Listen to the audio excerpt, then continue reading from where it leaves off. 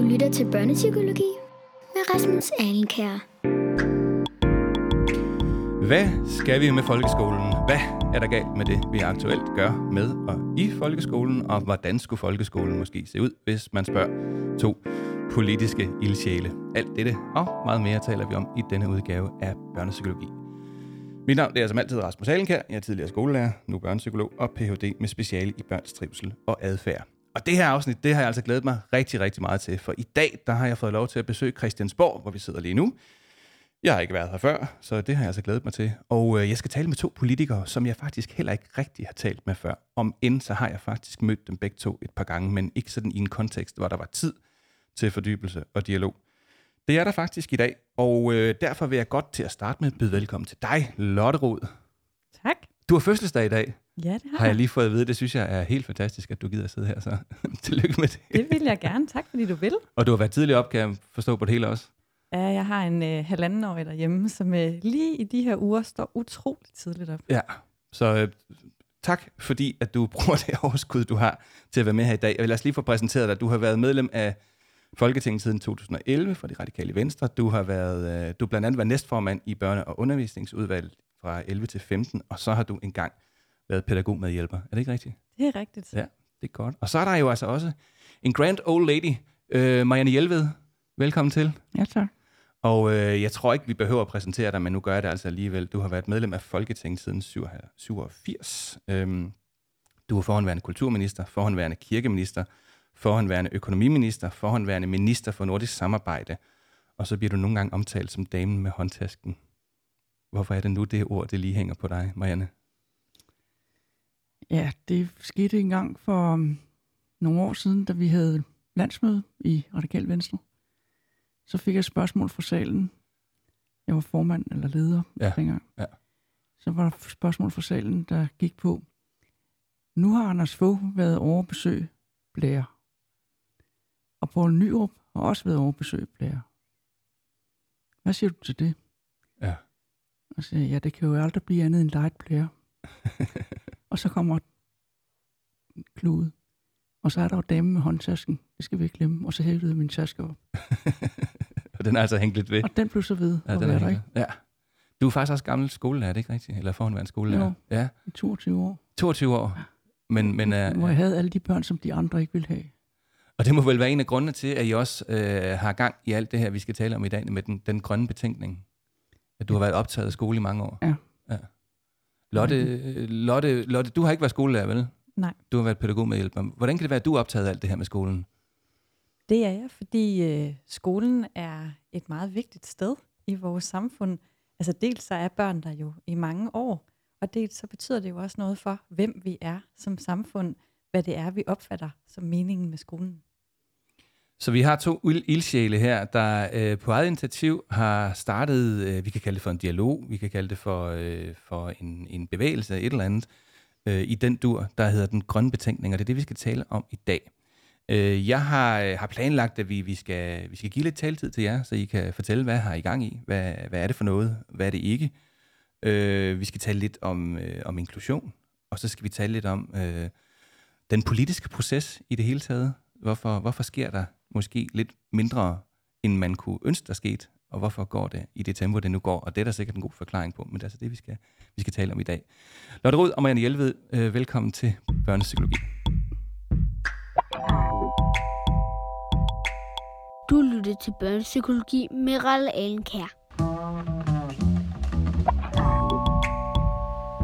Og vi sender altså i dag her fra Folketinget, eller i hvert fald Christiansborg. Den blå betænkning var den populære betegnelse for den undervisningsvejledning, der i 1960 og 1961 fulgte med 1958-loven for folkeskolen.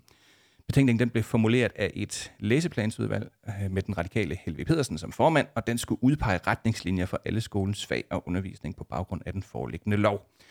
Den blå betænkning satte fokus på, at folkeskolens opgave burde være at skabe harmoniske og lykkelige mennesker, hvormed den lagde afstand til 1958-loven. Det er jo ved at være lang tid siden, Lotte.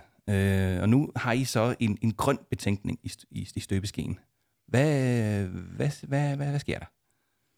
Det er rigtigt. Marianne og jeg, vi har over de seneste halve år inviteret til en række samtaler om skolen, hvor vi har gjort os umage med at invitere mennesker, som mener meget forskellige ting om skolen, og er forskellige steder. Altså vi har inviteret elever, lærere, pædagoger, ledere, forskere, skoletænkere af forskellige slags, fordi vi har en oplevelse af, at vi mangler det sted, hvor vi taler sammen om skolen, og vores håb med den grønne betænkning er, at det kan give et fælles grundlag for skolen, som kan også gøre, at der bliver truffet bedre politiske beslutninger. Så den grønne betænkning er en dialog, kan man sige, eller et forum. Hvis du skulle beskrive den med et ord, hvordan vil den så kunne beskrives? Indtil nu har det været samtaler, og nu er vi jo så i gang med at skrive det sammen, sådan så der bliver en egentlig grøn betænkning. Marianne, du har været med i mange år efterhånden. Hvorfor har vi behov for en grøn betænkning lige nu? Fordi vi er kørt ud af et sidespor med den nuværende skolelov. Ja. Og det er der mange forklaringer på. Blandt andet så fik den en meget, meget dårlig start, da overenskomstforhandlingerne med Lærerforeningen gik i vasken, om man så må sige.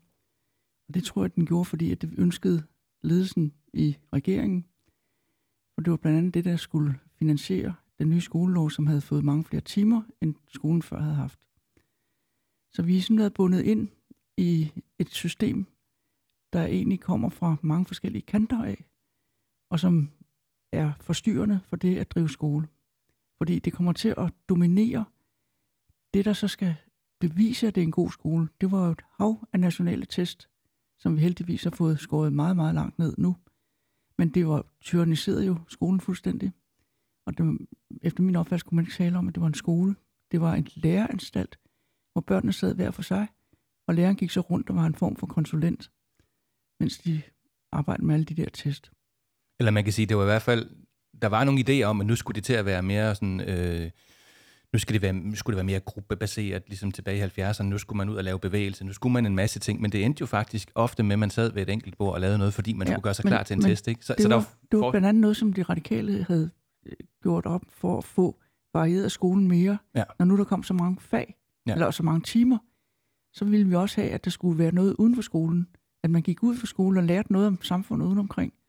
Og snakke med kulturfolk og biblioteksfolk og hvem man nu ellers kunne have lyst til at snakke med. Ja. Og virksomheder. Så det var sådan væsentligt, men der var mange skoler, der brugte det på en eller anden måde. De lærte den som sidste time på dagen, og så satte de en pædagog til at holde styr på børnene, mens de havde den der pædagogiske afart, kan man kalde det. Ikke? Kan man sige, at den grønne betænkning er et opgør med skolereformen, Lotte? Eller hvad er det? Ja, det kan man på sin vis. Altså det er en opgør med den tænkning, der lå i styringen af skolereformen. Altså at man dengang jo lavede meget firkantede regler for, hvor lang skal skoledagen være. Man skal have så mange minutters bevægelse. Altså der var en enorm styring i folkeskolereformen. Og det vi forsøger at komme tilbage til, det er formålet med folkeskolen. Fordi som Marianne siger, så handler det jo om, at forskellige børn skal have chancen for at lære på forskellige måder i skolen. Og det står jo allerede i formålet, at skolen skal være fuld af oplevelse, virkelyst, fantasi. Og nu vil vi gerne tilbage til, hvordan gør vi så det, i stedet for at vi laver en hel masse regler. Og hvorfor er det så lige nu, at vi skal tale om alt det her? Hvad er der i timingen? Er der noget i timingen? Det er der, men det var vi jo faktisk ikke klar over, da vi gik i gang. Altså, det vil jeg høre noget om. Lad os høre. Ja, det her det udspringer jo af, at Marianne og jeg i lang tid har talt om, at vi skal lave skolepolitikken på en anden måde, og at vi manglede et sted i Danmark, hvor vi havde den fælles snak om skolen. Altså fordi vi ikke tror på, at politikere bare kan komme og trække regler ned over skolen.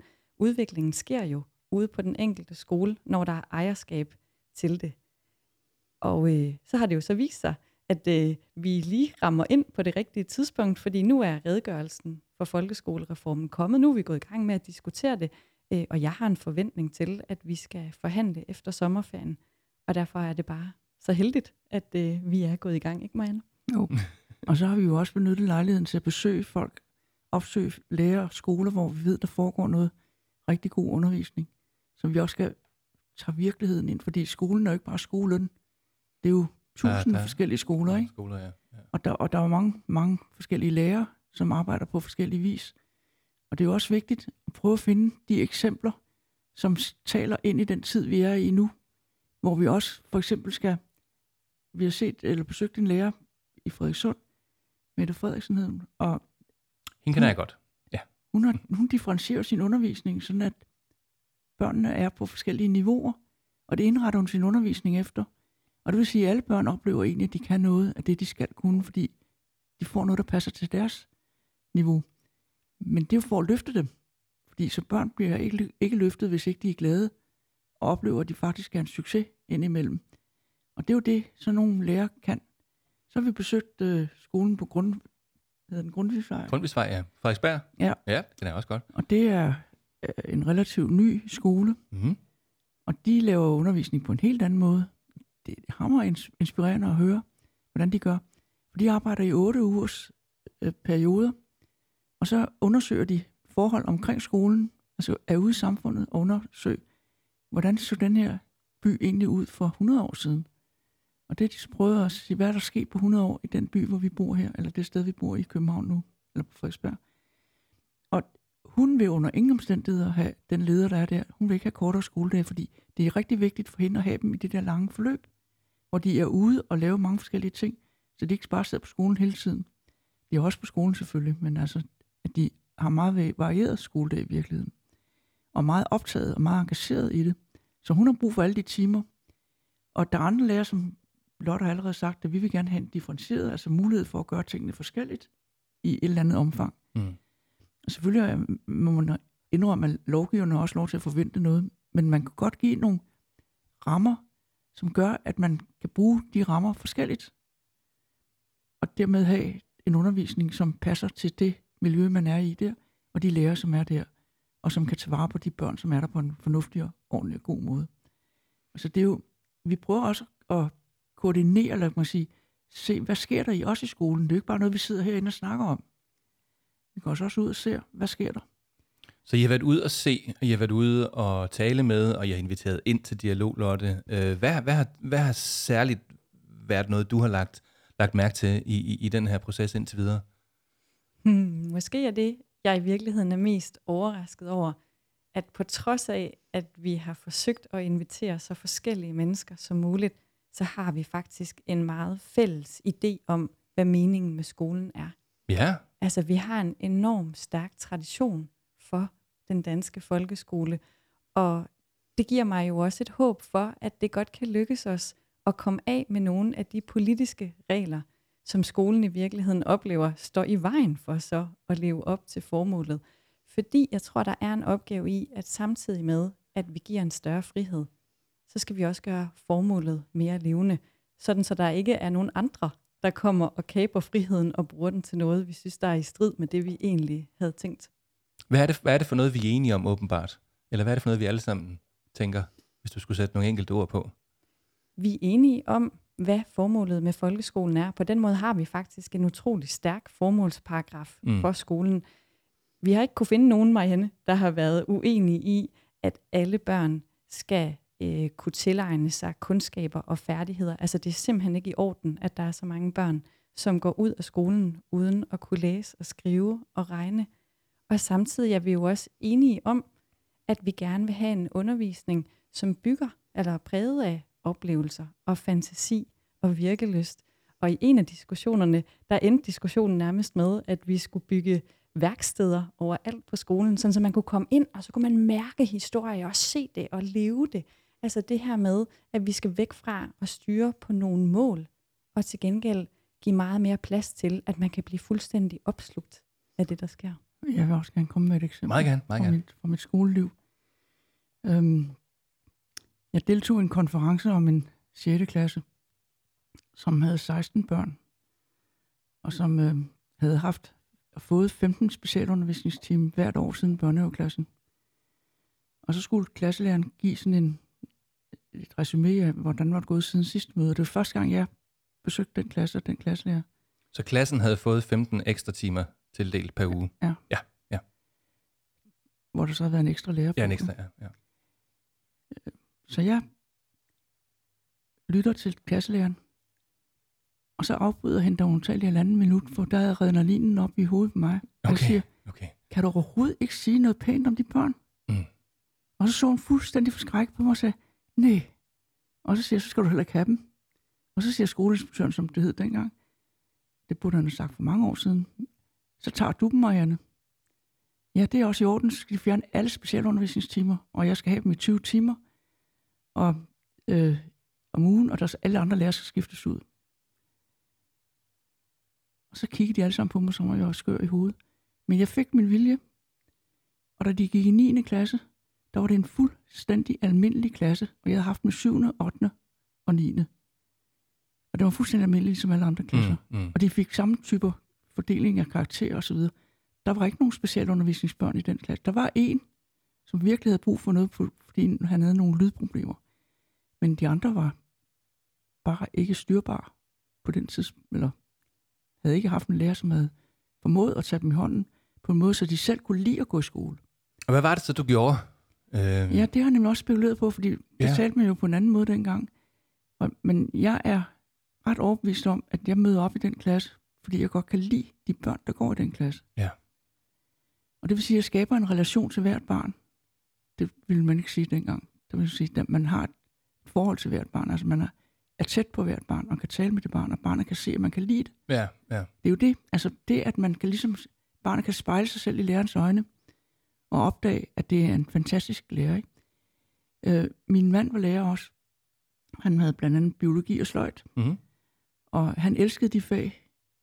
Og han overtog nogle af de timer, fordi jeg kom i Folketinget noget af den tid, jeg havde den der klasse.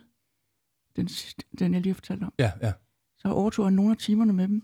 Og han havde altså også den der evne som lærer, fordi han godt kunne lide sine fag. At så gjorde det noget ved børnene. Så de oplevede fagene på en anden måde, når han fortalte om biologien for eksempel, eller når de var over i sløjdlokalet og lavede konkrete ting osv.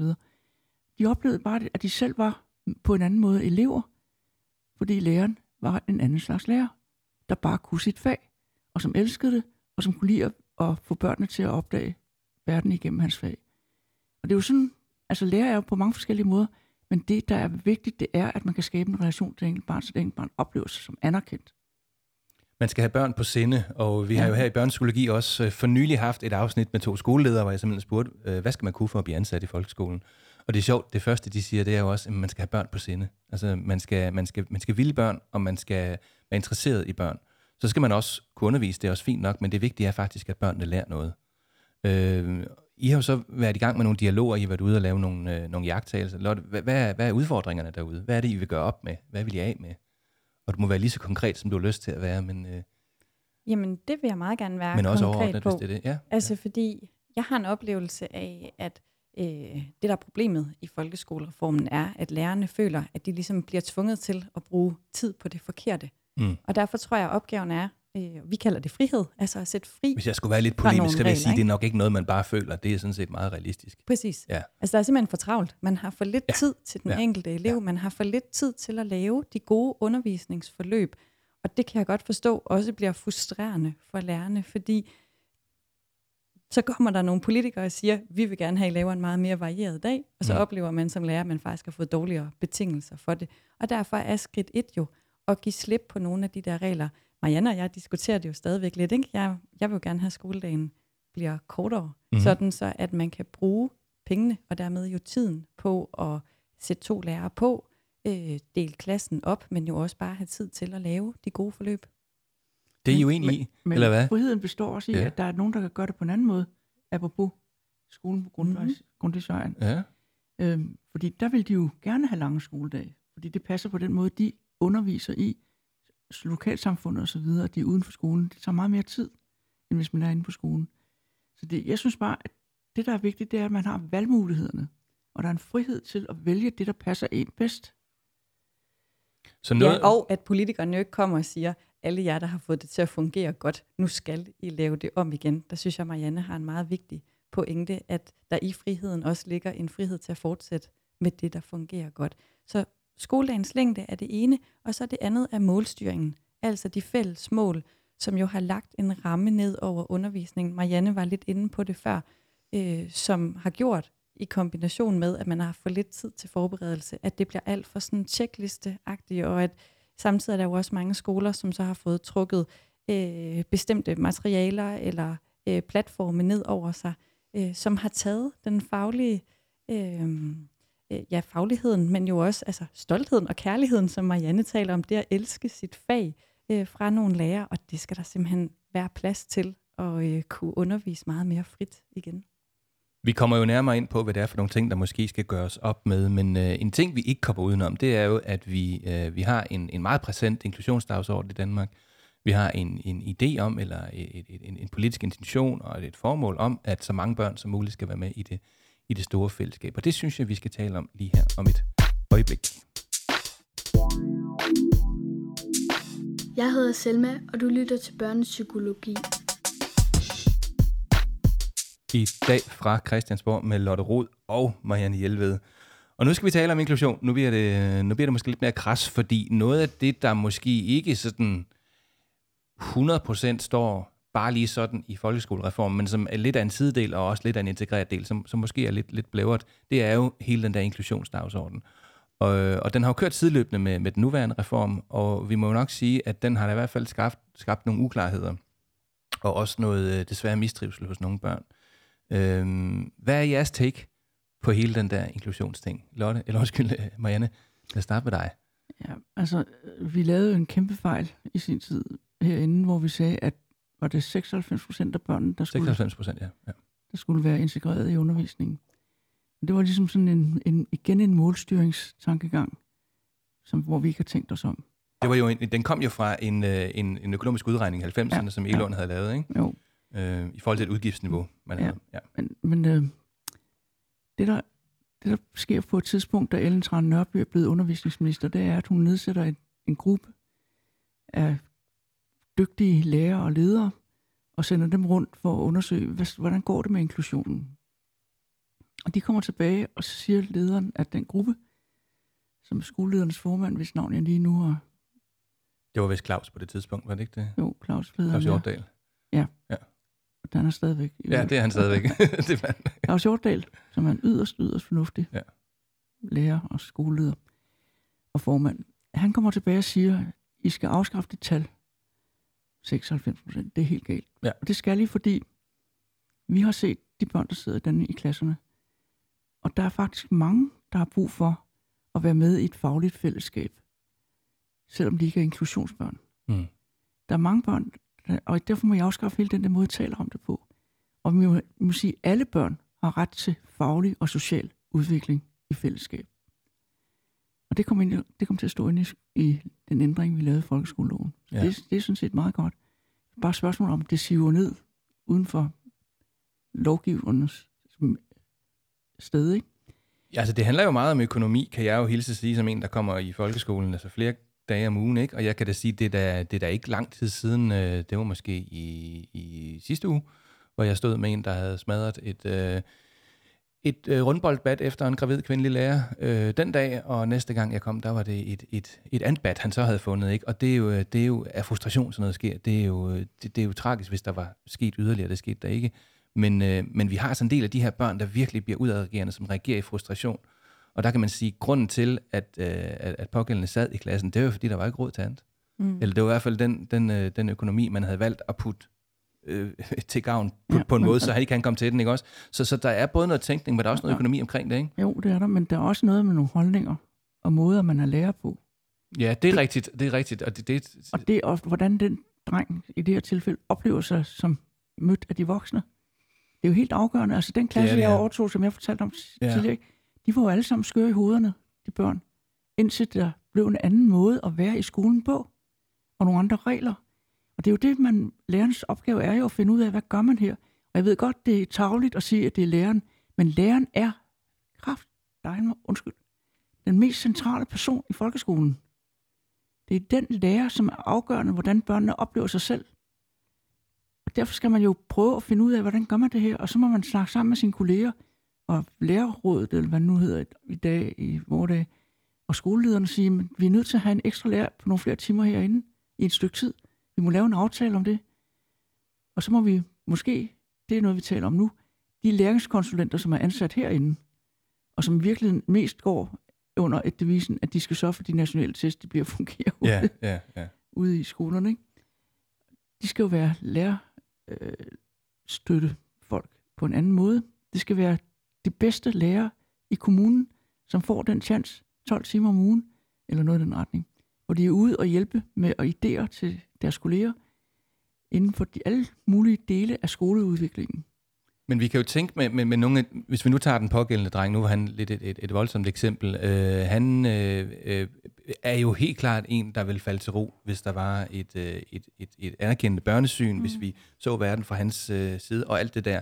Men så er der også det på spil, han har en opmærksomhedsforstyrrelse, så det vil sige, at det er svært for ham at sidde i et rum, hvor der er mange stimuli hele tiden. Skoledagen kan også være lang for sådan en som ham. Han er på overarbejde tydeligvis efter et par timer. Og det vil sige, det er ikke kun gjort med, at man tænker om de her børn. Det har også noget at gøre med, om der er ressourcerne til at hjælpe ham til at være et fællesskab. Den nye ting, vi taler om, er jo mellemformer, så det vil sige, at der er en median mellem det segregerede og det almene. Så Lotte, det måske virkelig vil frem til, det er, hvordan afspejler de her tanker, jeg sidder nu, sig i den grønne betænkning, eller gør de det? Jamen, altså først og fremmest er jeg helt enig med dig i. Nøglen er jo, at der er voksne, først pædagoger i daginstitutioner og senere lærere, som har tid til at se det enkelte barn. Og pædagoger faktisk i den første del af skolen også. Der er jo også heldigvis pædagoger med efterhånden også. Ja. Og at jo mere et barn stritter, jo mere har man brug for rolige voksne. Altså jeg er selv lige nu meget optaget af, hvad det er, der sker inde i os, når vi bliver skilt ud.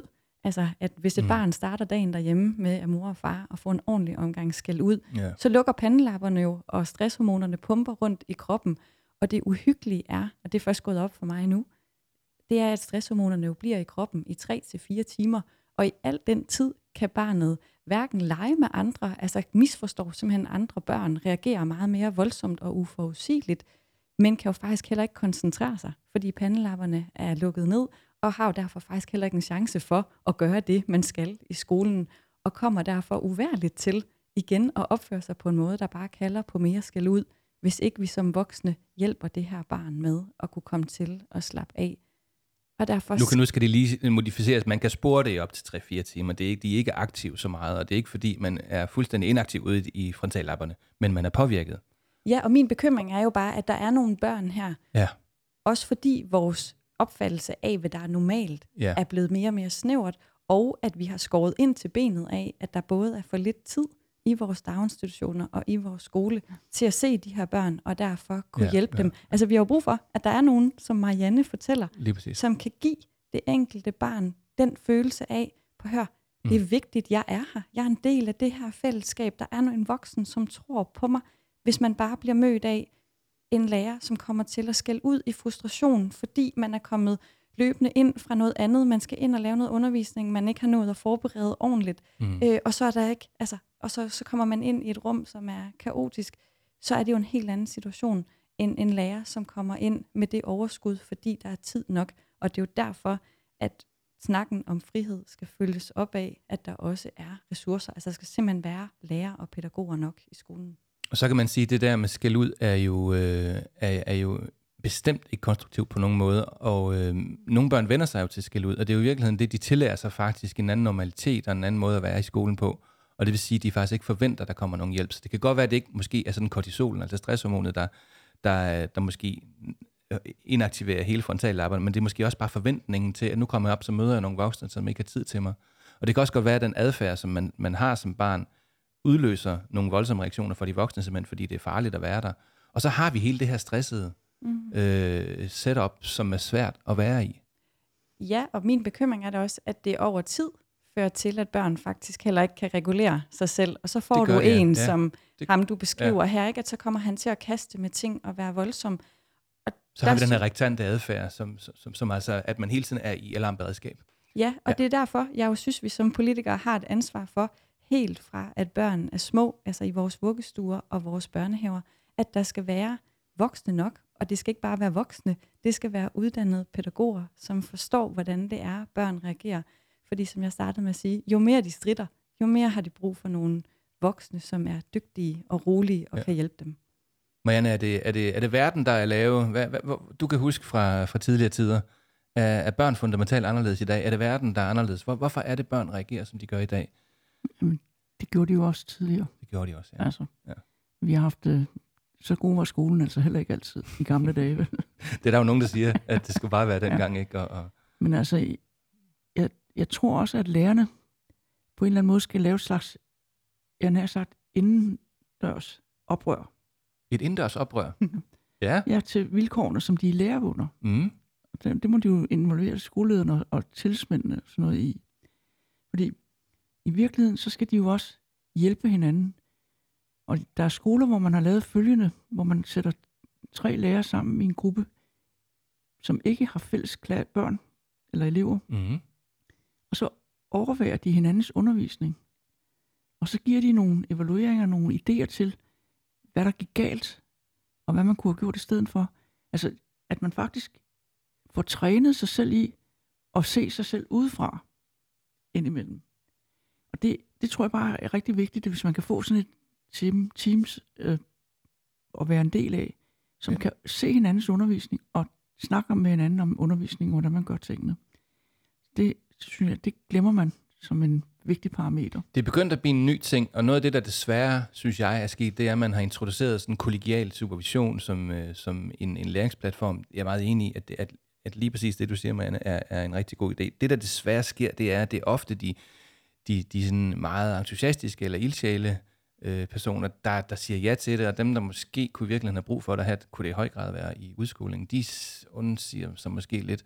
Og så kan der desværre også ske det nogle gange, at man bliver enige om et eller andet. Måske at det netop er et barn, man definerer som et inklusionsbarn, hvilket er et ord, jeg ikke er så vild med. Vi kommer aldrig til at lykkes. Vi kommer aldrig til at lykkes. Nej, vi skal af med det ord, ikke også? Ikke? Så jeg er meget, meget enig i, noget af det, der blandt andet får det til at fungere, det er jo, at man kommer ud i praksis sammen, at vi stopper med alle de her møder her, at man måske også har mulighed for at få en læringsvejleder eller en konsulent eller et eller andet med ud, som kan udpege, det er det derovre, der sker derovre, I skal have blik for. Prøv lige at se der blomstrede han lige dengang, det skete, det er den ting, vi skal gøre noget mere af. Så jeg kunne rigtig godt tænke mig, at inklusionsområdet blev befolket af folk ude i klasserne. Det er ikke altid, fordi der skal være tolærerordninger eller pædagog, co-teaching, et eller andet i den dur, men at man nogle gange bare har muligheden for at være derude sammen og jagtage, hvornår er det her, det virker. Ja. Lotte, du sidder meget... Men du må også godt... Ja. Jamen, jeg gjorde engang det. Jeg var meget optaget af den måde, man lærer brugte, eller hvordan læreren brugte sit sprog. Mm. Det blev der forsket i på Københavns Universitet i gamle dage der. Og så satte jeg sagde til mig selv, alle mine elever, de udsætter sig. De siger noget hver time. Mm. Så satte jeg en båndoptager op. Og så hørte jeg, hvordan jeg selv manipulerede med dem. Og jeg hørte, at de 2 piger, der sidder dernede i bagerste række, som er smadret dygtige, de siger aldrig en lyd i timen. Og så videre. Altså, så bliver man pludselig bevidst om, hvordan man selv er som lærer. Det kan jeg bare give et godt råd om. Altså, man skal selvfølgelig være parat til at erkende de fejlgreb, man gør. Ja. Men man gør jo ikke den slags ting, for det gør man jo for at få en forbedring af ens undervisning. Den måde, man håndterer de problemer og de ting, der opstår. Og det værste, en lærer kan gøre, og det var jeg slet ikke bevidst om, jeg selv gør, det er at være ironisk. Som en slags... I nogle tilfælde i hvert fald. Der er også nogle børn, der har svært ved det, vil jeg sige. Ja, men altså, det er jo bare dårligt lærerjob at gøre den slags ting. Så jeg har lært rigtig meget af mig selv som lærer ved at sætte en båndoptager op. Ja.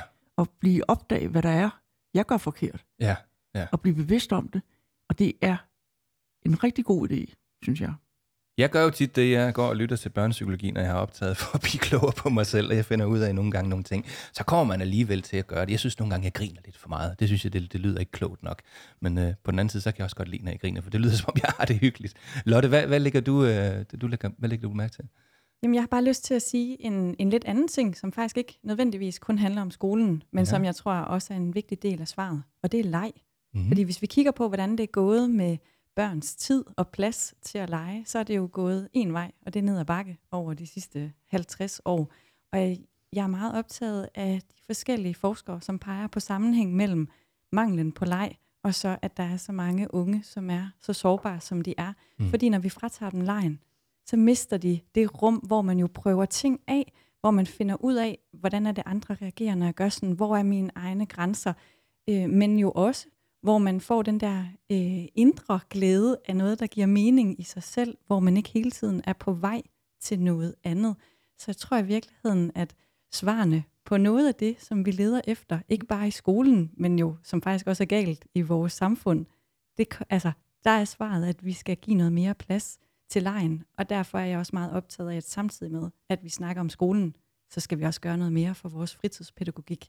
Fordi det er så vigtigt, at børn får det rum om eftermiddagen, hvor de i timevis har tid til at lege med hinanden. Jamen i det hele taget, at der er plads til leg. Jeg var i en 8. klasse så sent som i går, som var udfordret på noget social dynamik, og det gik voldsomt for os. Der var også nogle børn, der havde nogle særlige udfordringer. Og jeg spurgte børnene, hvad skal der til for, at vi får tonet det der hårdsprog ned? Og hvad skal der til? Hvad har I forslag? Jeg har nogle forslag. Hvad kunne I tænke jer? Og så siger de, vi kunne godt tænke os bare at lege noget mere sammen. Altså kunne vi prøve at være sammen, drenge og piger, for det var sådan meget drenge-pige mod hinanden, ikke? Kan vi prøve at gå ud og lege lidt? Altså prøv at gøre noget sammen, som ikke er, nu skal vi få den her opgave til at fungere, fordi så sidder vi og tænker, hvordan er det, vi får den gode karakter, hvordan bliver vi gjort attraktive for underviseren? Sådan, hvis vi skal lære at være sammen, så skal vi lære at lege sammen. Så det er den næste ting. Nu har jeg ikke gjort det, nu sluttede vi i går derude, men jeg tror, du er inde på noget af det. Er det helt rigtigt, Lotte? Ja, og det starter jo med os som voksne. Altså vi er jo endt et sted i det her samfund, hvor vi voksne hele tiden, måske ikke dig, Marianne, men de fleste, jeg kender, vi er på vej hele tiden til noget andet. Ja. Altså, så vi og det afspejler sig også i de her børn her. Ja, lige præcis, ikke vi også? er hele tiden på vej til noget andet, og alle vores værdier og mål er yderstyret. Altså det handler netop om, hvorfor en karakter får jeg, hvorfor et job får jeg, hvorfor en løn får jeg, hvorfor en status får jeg. Og i virkeligheden skal vi jo tilbage til det mere indre styret, altså at det at være sammen, det at knytte venskaber, det har en værdi i sig selv, fordi man jo også bare bliver glad af det i sig selv, og det starter jo med, at vi som voksne øver os på at være lidt mere til stede her og nu i det, vi gør, i stedet for, at vi hele tiden tjekker beskeder på telefonen, eller lige skal tømme opvaskemaskinen, eller lige skal sætte en vask over. Ja, så at vi også, som du siger, eller begge to siger, har friheden til det for den her 8. klasse her, som jeg sagde til dem, hvis I vil have den gode ungdomsuddannelse, hvis I vil have den gode voksenuddannelse, hvis I vil have det gode job, hvis I vil være attraktive i jeres vennekredse, så starter det faktisk nu her i skolen, hvor I skal lære, hvordan man er et fællesskab. Og I skal lære, at der er nogle ting, der går, og nogle ting, der ikke går, når man skal være sammen.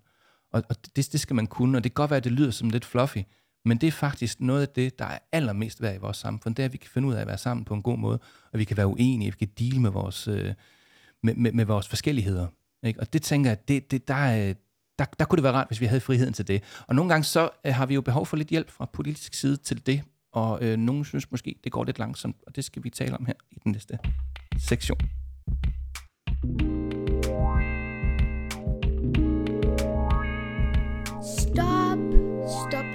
Stop.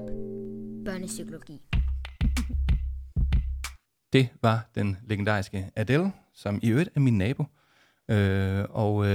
Hun har indtalt nogle af alle dem her, og jeg skal sige til dig, kære lytter, hvis du har et barn, der kunne tænke sig at være med, eller du kunne tænke dig at få dit barn med, måske belønne med en is eller et eller andet, så indtale en lille hilsen på en telefon eller noget, der ligner, send den til mig på en mail, og så skal jeg gøre alt, hvad jeg kan for at få den med i sådan en lille skiller her. Lotte, vi er jo nogen, der har lagt mærke til, at den der folkeskolereform, den er ved at have nogle år på banen, og vi er også nogen, der måske ikke synes, den har kørt helt 100%. Jeg ved også godt, det er for nemt bare at sige folkeskolereform, for der var faktisk også nogle ganske udmærkede tanker i den.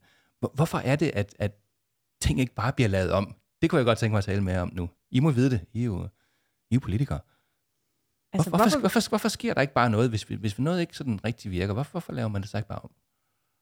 Altså, hvorfor vi ikke bare laver reformen om? Ja, fordi det har vi da tænkt os at gøre. Jo, men altså, hvorfor har vi ikke gjort det de sidste 8 år? Jo, vi har lavet noget af det om. Jo, nu er det ikke tvunget, at du skal have 3-4.000 af de der chancer, hvor du skal sidde og løse nationale test. Ja, det er rigtigt, ja.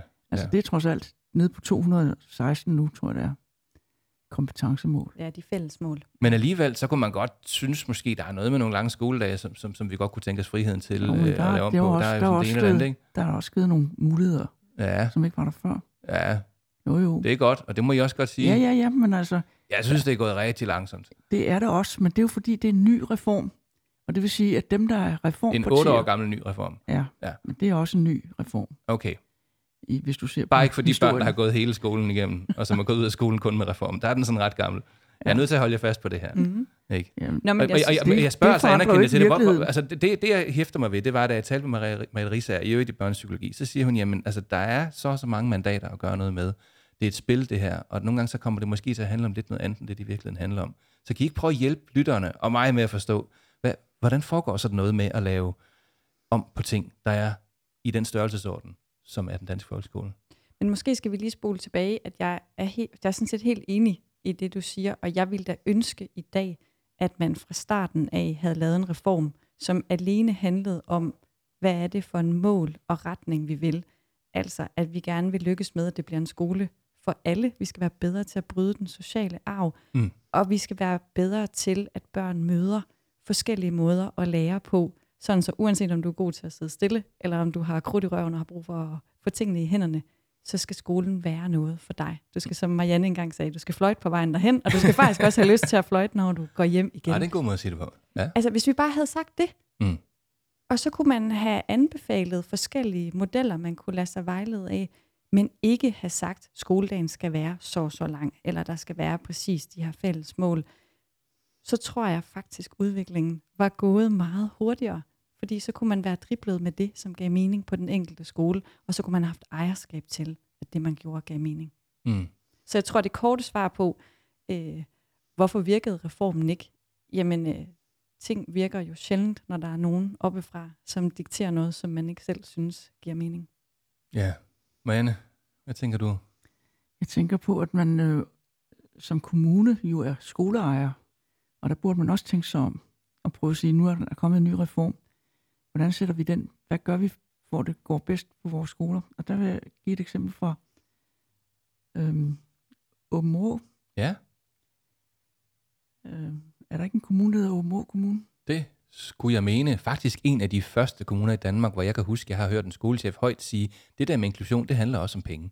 Vi kunne godt tænke os at have nogle flere af dem. Det har vi ikke. Nu skal vi snakke om, hvordan vi får dem brugt rigtigt. Det var en revolution, da han sagde det på det møde, kan jeg huske. Hold op, nu må vi godt sige det højt. Så Aabenraa, du kan love dig for, det er en kommune. Der sagde kommunen, alle skolerne i Aabenraa Kommune, de får et år til at diskutere med hinanden, altså elever, forældre og lærere, hvordan vil vi gerne have vores skole. Og det satte de i værk. Så de fik alle sammen som opgave, at de skulle kreere den bedste mulighed for deres skole. Forældre, elever og lærere. Og det vil sige, at de fik jo talt rigtig meget sammen om, hvad vil det sige at gå en skole? Hvad vil det sige, hvordan skal hverdagen være?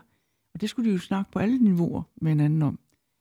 Og det synes jeg er knaldhamrende godt gjort af en kommune at sige, vi sætter et år af til det. Vi venter med at sætte alting i gang med reformer osv. osv. Nu skal I finde ud af, hvad den bedste skole er for jer. Og det er jo et greb, som man kan give, hvor man bliver på tværs af lagene, de lag, der bestemmer kommunen og forældrene, skolebestyrelserne osv., Ja. lærerne. Og det synes jeg det burde man gøre noget mere af. Så skal du så også være en frihed til at følge op på det og en mulighed for det, ikke? Men de skal jo så selv sige, hvad gør vi for at få den bedste skole? Ja. Selvfølgelig skal de overholde loven, men altså, eller så skal de i hvert fald søge om dispensation for at overholde den. Det kan man også gøre. Man kan lave skole på rigtig mange måder. Der er jo nogen, der fortalte jeg om skolen på Grundtvigsvejen, ja. som jo laver udviklingsarbejder hele tiden. 8 uger gangen. Så et nyt udviklingsprojekt. Det er jo også en måde at engagere både forældre, elever og lærere i, hvad er det for en skole, vi har her? Hvad er det, der er vigtigt for os på den her skole? Det er noget andet end de andre skoler, der ligger i samme kommune i Frederiksberg. For de gør det på en anden måde. Så kan man sige, at en af grundene til, det måske, eller en måde, det kunne komme til at køre hurtigere på i den her version, det vil være, at der skal være et langt større lokalt islet i dialogerne, altså som Mel Ainscough siger, som er professor på Manchester Universitet, og han er sådan en af de store europæiske koryfæer i inklusion. Vi tidligere nævnt ham her i børnepsykologi. Han siger jo lokale løsninger på lokale problemer foretaget af lokale aktører. Er det i virkeligheden det, vi skal se at have noget mere af? Ja, jeg mener simpelthen politikere, og også os selv jo, altså har simpelthen lovgivet på det forkerte i folkeskolereformen. Altså vi gjorde for lidt ud af formålet. Vi diskuterede faktisk ikke formålet. Og til gengæld så indførte vi nogle regler, som blev enormt besværlige og ikke gav mening ude på de enkelte skoler. Og nu tror jeg, vi skal gøre det modsatte. Vi skal gøre os meget mere umage med, hvad er det egentlig forpligtelsen er, hvad er det retningen, meningen, formålet med skolen er. Og så kan vi godt give eksempler på, hvordan kunne det se ud, men det skal være på en måde, så man lokalt kan bruge det, sådan som det giver mening. Og jeg tror faktisk, udviklingen vil være gået meget hurtigere. Det tror jeg også, den vil være. Når nu vi skal... Nu synes jeg, vi skal se fremad. Vi kunne sige en hel masse, hvem der stemte på hvad og sådan noget der for 8 år siden, og nu havde jeg så skulle da lige spørger om det, ikke? Men jeg synes, det er mere relevant at kigge fremad. Hvad kommer til at være udfordringen, Lotte, nu her, når I forhåbentlig kommer i gang med noget, der ligner den grønne betænkning? Hvad bliver udfordringerne? Jamen, jeg tror, udfordringen bliver, at når vi er så mange politikere, der taler om frihed, at det så faktisk også bliver frihed for den enkelte skole. Og det er jo der, den grønne betænkning også kommer ind i billedet, at jeg tror, at noget af det, der er gået galt, er, at fordi vi ikke talte nok om formålet, så de steder, hvor der faktisk var friheder i folkeskolereformen, altså for eksempel den understøttende undervisning, der gjorde vi os jo mening med, altså gjorde vi os faktisk umage med at sige, at det kunne man gøre på mange forskellige måder. Men den frihed blev jo så kapret til noget, som var det stik modsatte af, hvad vi egentlig gerne ville have. Og derfor tror jeg, at hvis friheden faktisk skal leve ude på skolerne, så skal formålet være så stærkt, at man hele vejen igennem, altså lærere, ledere, men også i forvaltningen, i byrådet og herinde på Christiansborg, trækker i den samme retning, og ligesom hele tiden spejler det op imod, når man giver det sådan en skole, hvor der er mere oplevelse og virkelyst, eller lukker det faktisk ned for det. Er de med på det? Er det jeres fornemmelse? Er folk modtagelige for det, vi snakker om nu her? Tror jeg, der... Gut feeling. Ved de? Hvad siger du, Marianne? Jamen, altså, jeg tror, der er rigtig mange lærergrupper rundt omkring, som ville ønske, at det var sådan. Ja. Fordi det ligger jo også i lærerens natur, hvis man skal sige det på den måde, at det at være lærer er jo noget, du skal gøre sammen med nogle andre lærere. Du er ikke lærer alene på en skole, du er en del af et stort fællesskab. Derfor skal man jo også brede det store fællesskab. Og det er rigtig vigtigt, at lærerne forstår, at de skal samarbejde på tværs. Det tænker jeg, de godt vil, men der er jo nogen, der skal give dem rammerne til det. Der er nogen, der skal sige, det er faktisk det, I skal bruge jeres tid på nu her. Er alle på jeres niveau, er folk enige om at støtte op om den ting? Altså, at nu er det lokale forståelse, nu skal vi ind og besøge hinanden i klasselokalerne, nu skal vi definere vores skole. Er folk med på det? Sådan rundt omkring på gangene her, hvor vi sidder. Altså, det vil jo vise sig, hvor langt vi kommer til efteråret, ikke, når vi skal begynde at forhandle, fordi selvfølgelig ser partierne jo forskelligt på herinde, hvor stram skolen skal styres, og der er jo ikke nogen tvivl om, at det, jeg taler for her, det vi vil i Radikale Venstre, er jo at sætte skolen fri på en måde, som den ikke har været i mange år, og det er der helt sikkert nogle af de andre politikere, som vil slå sig lidt på, men altså, jeg tror, nu spurgte du, hvad siger mavefornemmelsen? Jeg har en god mavefornemmelse, når jeg hører rundt omkring. Jeg synes, det der er sværere, det er jo som vi lykkes med det andet ben. Altså som vi startede med at diskutere, altså der skal være lærere nok, der skal være tid nok. Og det handler jo om, at der også er ressourcer i skolen. Og når jeg er lidt bekymret for det, så er det jo, hvis man ser til det velfærdsforsøg, eller frihedsforsøg, der er i Esbjerg nu, så kan man se lige præcis det, der ikke måske. Nemlig, de korter skoledagen, men de afsætter ikke flere penge. Og det vil sige, at nogle af pengene bliver så flyttet over til SFO'en. Men på en måde, hvor der bliver hverken rigtig god SFO, men der bliver heller ikke det løft, der kunne være af, at man kan sætte 2 lærere på og virkelig have noget mere tid i skolen. Og derfor er jeg jo lidt optaget af, at friheden skal jo følges af, at hvis man gør skoledagen kortere, så skal vi jo også betale for, at SFO'en har længere åbningstid, fordi vi har brug for både, at skolen bliver bedre, og at SFO'en bliver bedre. Men vi har jo lavet et lille kup, Lotte. Ja, det har vi. Ja, nu bliver det spændende. Lad os høre. Vi har jo... Og nu glippede det lige. Ja, du tænker på lærermilliarden? Ja. Lærermilliarden? Ja. Altså, vi har jo fået penge til ekstra flere lærere. Ja. 1 milliard over 3 år, tror jeg det er. Ja, om året, ikke? Når det altså er fuldt indfaset. Ja. Og de næste 3 år, ja. Okay. Og så bliver det en evig, den skal være der hele tiden. Altså, den må ikke blive skåret væk. Og det bliver jo det spændende, fordi hvordan kan man styre det, når kommunerne jo er skoleejere i en eller anden forstand, og finansierer rigtig meget af folkeskolen. Men det er en løsning, som vi skal lave sammen med lærerne. Altså lærerforeningen skal være involveret i det. Og det håber vi det bedste, fordi ellers så dur det jo ikke at finde penge, hvis det så bare bliver et op til noget andet. Så man kan jo altid sige, at man ønsker sig flere penge. Det kan man ikke altid sige, men det vil da i hvert fald være rart. Der er sikkert også andre ting, man kunne ønske sig, og derfor så har vi faktisk her i børnepsykologi den sidste sektion, den hedder simpelthen ønskelisten, og den kommer her lige om et øjeblik.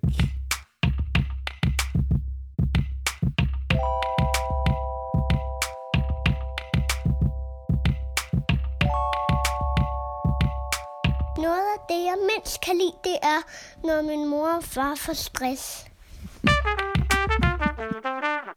Vi skal ikke have stress. Nej. Vi skal have god skole. Så hvad kunne I ønske jer for, at de danske børn og de danske fagprofessionelle, de oplever en bedre skole?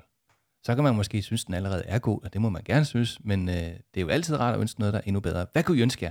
I må ønske på den højeste politiske klinge, og I må ønske helt nede i gulvhøjde, som de siger på radio. Undskyld, vi råder, som jeg hører i øjeblikket. Jeg ved ikke, om I hører den podcast, den er helt fantastisk. Lotte, hvad kunne du ønske dig? Så vil jeg ønske mig, at et hvert barn hver eneste dag i skolen får den her oplevelse af at blive fuldstændig opslugt af noget, hvor man glemmer, hvad det er, man glemmer, hvor man er henne, og tiden løber, fordi at det er så fascinerende en verden, man bliver trukket ind i. Har du en idé om, hvordan vi kommer derhen? Sådan blandt andet. Hvad skal vi gøre? Hvordan skal man få den der idé, den der oplevelse? Det handler jo om, at vi har lærere, som kan planlægge undervisningsforløb, og som har en faglighed til at lade sig gribe af det engagement, børnene har. Og det kræver, at vi sætter skolen fri fra målene, sådan så man ikke ved nødvendigvis i starten af timen præcis, hvor man skal ende, men at man kan tillade sig at blive fuldstændig opslugt af noget. Okay. Ja. Vi tager Marianne. Hvad kunne du ønske dig? Der er altså flere ønsker lige om lidt, Lotte, så du skal bare være klar lige om 2 sekunder. Jamen, jeg ønsker sådan set det samme, som Lotte gør. Ja. Så vil jeg prøve at variere det en lille smule ved at sige, at jeg vil ønske, at lærerne blev lige så engageret og glemte, hvad det var, der var målet med den her time, fordi der sker noget, og der er et barn, der kommer med en idé, og de tager lige pludselig hele klassen, og så oplever barnet jo også, børnene oplever, at de er en del af en beslutningsproces, de er en del af det fællesskab, som gør, at det bliver sjovt at gå i skole. Så det er, altså det skal være interessant, og noget, man glæder sig til hver dag, når man skal ind i skolen. Både når man er lærer, og når man er barn. Ja, det var lidt det samme ønske, I havde begge to. Undskyld. Lad os få nogle flere ønsker. Hvad kunne I ønske for folkeskolen fremadrettet? Hvad kunne I ønske for jer selv, for den grønne betænkning? Hvad med hele den proces er? Lotte, hvad kunne du ønske dig? Jamen ved du hvad, så kunne jeg godt tænke mig, når jeg nu må få et ønske mere, at alle børn gik i fritidspædagogikken, når skolen var slut. Mm-hmm. Altså at vi havde det sted, hvor der var værksteder, hvor man kunne sy, hvor man kunne bygge, hvor man kunne lave teater, hvor man kunne sidde og farve ting. At alle børn havde også flere timer om dagen, hvor de på den måde kunne være sammen med deres venner og prøve nogle andre ting og have det her præstationsfri rum. Fordi uanset hvad vi gør med skolen, så kommer vi jo aldrig ud over, at skolen også i sidste ende skal give nogle karakterer og handler om at præstere. Og desto vigtigere er det, at børn ved siden af skolen har et præstationsfrit rum.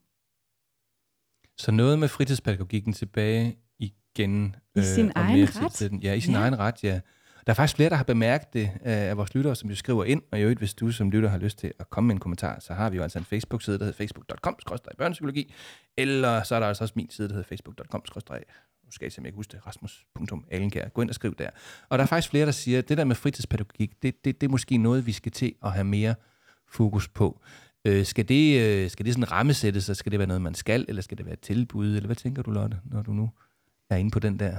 Altså i den bedste af alle verdener, ikke? Nu drømmer jeg virkelig det er stort. Det, man må her i ønskelisten. Ja, så kunne jeg jo i virkeligheden godt tænke mig, at fritidspædagogikken var ligestillet med skolen, forstået på den måde, at det var et gratis tilbud til alle børn i det her land. Det koster en bondegård, og lige nu er opgaven i første omgang overhovedet at få rettet op på. Der er jo i løbet af de senere år blevet skåret over 1,4 milliarder på fritidspædagogikken. Så første opgave er overhovedet at få lavet en strategi, og jeg har faktisk lavet, det er meget fedt nemlig, et flertal udenom regeringen. Så der er et flertal herinde i Folketinget, som vil have, at vi skal gøre noget ved fritidspædagogikken, og at der skal starte drøftelser i efteråret over hos ministeren. Så selvom ministeren synes, det havde hun ikke lige tid til at kigge på lige nu, så skal vi altså i gang med det. Okay. Så der kommer et eller andet spændende på det område der? Det gør der. Ja, okay. Marianne, har du et ønske mere til den danske folkeskole? Hvad kan du ønske dig? Jeg vil ønske, at lærerne de fik mulighed for at komme på kurser. Ja. Jeg har sagt jævnligt. Og derfor ser jeg for mig, at vi får en folkeskolelov, som hedder 4 år for at blive lærer, og det skal være en rigtig læreruddannelse, ikke den måde, vi har det på nu. Ja. Og, altså det skal ikke være den måde, vi har det på? Nej, det skal ikke være en, hvor der er progression. Enig. Og ikke tilfældigheder, der afgør, hvornår man tager hvilket fag. Amen. Ja, og så skal det handle om, at lærerne får lov til at ret til at få 1 års ekstra uddannelse. For eksempel inden for de første 4 år eller 5 år, de er lærer. Mm-hmm. Det koster jo også en bondegård. Er det et helt år, du tænker, eller er det et eftermiddagsmodul, man skal tage? Det kan eller de vælge selv. Altså, de kan få en eller anden trækningsret. Ja. Så de også kan forlænge det over nogle år, for eksempel, hvis de vil det. Men altså, så det bliver en læreruddannelse, der normalt vil være 4 plus 1 år. Og det er jo en anden måde at tænke på. Men det er også fordi, det er vigtigt, når man er blevet lærer, og har gjort sig nogle erfaringer, at man så kommer sammen med nogle andre, der også har været i den samme situation, og så diskuterer, hvad er det for en undervisning, vi præsterer? Hvad virker, og hvad virker ikke? Er der nogen, der har nogle gode eksempler? Og så videre. Ja. Så det er en måde at sætte fokus på, at en lærer er en lærer, ja, men en lærer skal også forny sig og bearbejde sine erfaringer sammen med andre lærere. Det er faktisk meget vigtigt, at man gør det, og dermed vokser med opgaven. Ja. Og jeg er meget på den, du siger der, Marianne, altså at vi kan få den her videre efteruddannelse op at køre. Og der er jo helt klart et didaktisk spor, som mere handler om eksempelvis, hvordan underviser man i matematik, eller hvordan laver man involverende undervisning i geografi. Noget af det, jeg lægger mærke til, der er meget behov for derude, det er jo altså rådgivning og sparring omkring klasseledelse, omkring relationsdannelse og alle sådan nogle ting. Jeg lægger mærke til, at det ofte foregår rigtig godt ud i klasserne. Jeg har holdt mange møder, jeg er mødehaj, men er egentlig begyndt at sige, skal vi ikke lade være med at holde det der møde? Lad os gå ned i klassen, og så sender vi lige børn ned i et kvarter, så kan de lige løbe og holde en pause, og så taler vi om det, der lige er sket. Læg lige mærke til det og det. Lad os lige forsøge den her ting næste gang. Og det kan jeg jo, fordi jeg har øvet mig enormt meget i det, men også fordi jeg har den uddannelse, der hedder Cand.Pæd.Psyk, som jo desværre ikke eksisterer mere. Men som vi prøver at få til at eksistere. Og det var det, jeg ville ønske mig. Det var, kunne I ikke lige sådan prøve at tænke på den der Cand.Pæd.Psyk? Vi har jo det, der hedder Cand.Pæd.Psyk, som i øvrigt er en dygtig faggruppe, vil jeg sige. Problemet med dem er, at de kan ikke få jobs som psykologer, fordi der er noget i forhold til psykologloven og testning, autorisering osv. Og det gør faktisk, at deres råderum bliver en lille bitte smule begrænset i forhold til praksis. Men jeg kan se, at børnene vokser, når de voksne vokser, og det gør de ofte ved at få noget meget konkret sparring ud i praksis af en, der har en eller anden form for pædagogisk erfaring som lærer, som nu I jo alle sammen, eller begge to arbejdet som praktikere ude i den pulveriserende virkelighed. Og det giver altså både et indblik, som man ikke sådan kan læse sig til, men det giver også en autorisering, at man bliver troet lidt mere på, når man selv har prøvet det. Og det kunne jeg godt ønske mig. Så Lotte, kan du ikke bare sige, yes, det er det, vi gør? Det kan vi godt, ikke, Marianne? Jo. Jeg kan da huske, vi har her med på bånd. Jeg kan da huske flere samråd, hvor du har kæmpet for det i årevis. Ja. Det kunne jeg godt tænke mig. Det kunne jeg rigtig godt tænke mig. Er der et sidste ønske, vi skal have? Nu har vi altså... Jamen, jeg er lidt nysgerrig. Hvad ønsker du der mere af os? Altså i forhold til skolen som sådan? Jeg vender den om. Ja, jeg kunne godt tænke mig det der med, at der var en Cand.Pæd.Psyk-uddannelse. Jeg kunne godt tænke mig, at der var lidt mere råderum til, at de børn, der har det særligt svært i perioder, at vi kan hjælpe dem, i stedet for at det enten bliver sådan sort-hvid, altså nu går du ind i klassen, eller så skal du igennem en visitationsproces og komme ud i det segregerede miljø.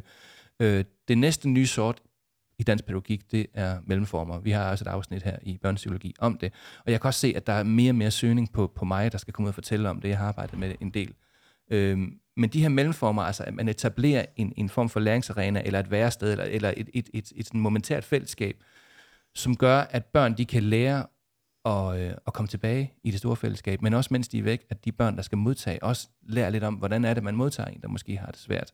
Så vi har den her buffer-måde at gøre ting på. Det kræver både noget viden, det kræver også nogle ressourcer i forhold til lokaler, så kræver det også noget viden, men at det bliver sådan en mere normal del, så ikke vi skiller så hårdt mellem inde og ude, men hele tiden har den her mellemting, som meget ofte resulterer i, ligesom det du startede med at sige mig i dag også, jamen så er der lige pludselig ikke nogen problemer længere. Fordi det var måske et stresset barn, der skulle have ro på nervesystemet, eller det var en familie, der var i opløsning, som skulle have hjælp til at finde sig selv igen. Og så er der lige pludselig bare ro på det her barn her. Det kunne jeg rigtig godt tænke mig. Og der er et hul i den måde, vi har skole på, og behandler børnene på, fordi så opdager læreren lige pludselig, at Bent, han har faktisk ikke været i skole i flere dage, hvor han egentlig er blevet af. Og så henvender hun sig til forældrene, eller den enlige mor, og hun siger, jeg vidste da ikke, at han ikke var i skole. Og så bliver de enige om, at der skal gøres et eller andet for Bent. Ja. Og det siger de så til skolelederen. Ja, det vil skolelederen gerne være hjælp med. Men der er ikke nogen, der kærer sig om, hvor Bent er henne. Han kan faktisk rende rundt og lave ulykker hele dagen, fordi moren tror, han er i skole. Ja. Og i skolen tror de, at moren har taget sig af ham, fordi der var så mange bøvl med ham. Og det er jo fuldstændig galt, det der. Så derfor skal man hele tiden sige, hvem har stafetten? Man må ikke give slip. Der er ingen, der må give slip på et barn, før der er en anden, der har taget den anden hånd og overtager barnet. Og det ser vi jo desværre rigtig meget. Børn, de stikker af i øjeblikket. Ja. Vi har de såkaldte løbere, og de starter altså helt nede fra anden klasse af, hvor de løber rundt. Ja, og det er fordi, hvem har ansvaret? Det er det, man skal hele tiden afgøre. Hvem har ansvaret for at holde øje med ham? Ja. Han er, hvor han skal være. Og det er det, jeg kalder en stafet. Ja. Der er sikkert mange flere ting, vi kunne ønske os, men vores tid er altså ved at være gået. Tusind tak, fordi jeg måtte komme på besøg her på Lotte Rods kontor. Sidder I nogle gange begge to her og forhandler, eller har snakket her, eller er det simpelthen rummet, hvor den grønne betænkning, den har sit anested, eller andet sted, eller hvad? Det er oppe i cyberspace. Ja, det er ude i skyen. Men vi snakker tit sammen, Marianne. Ja.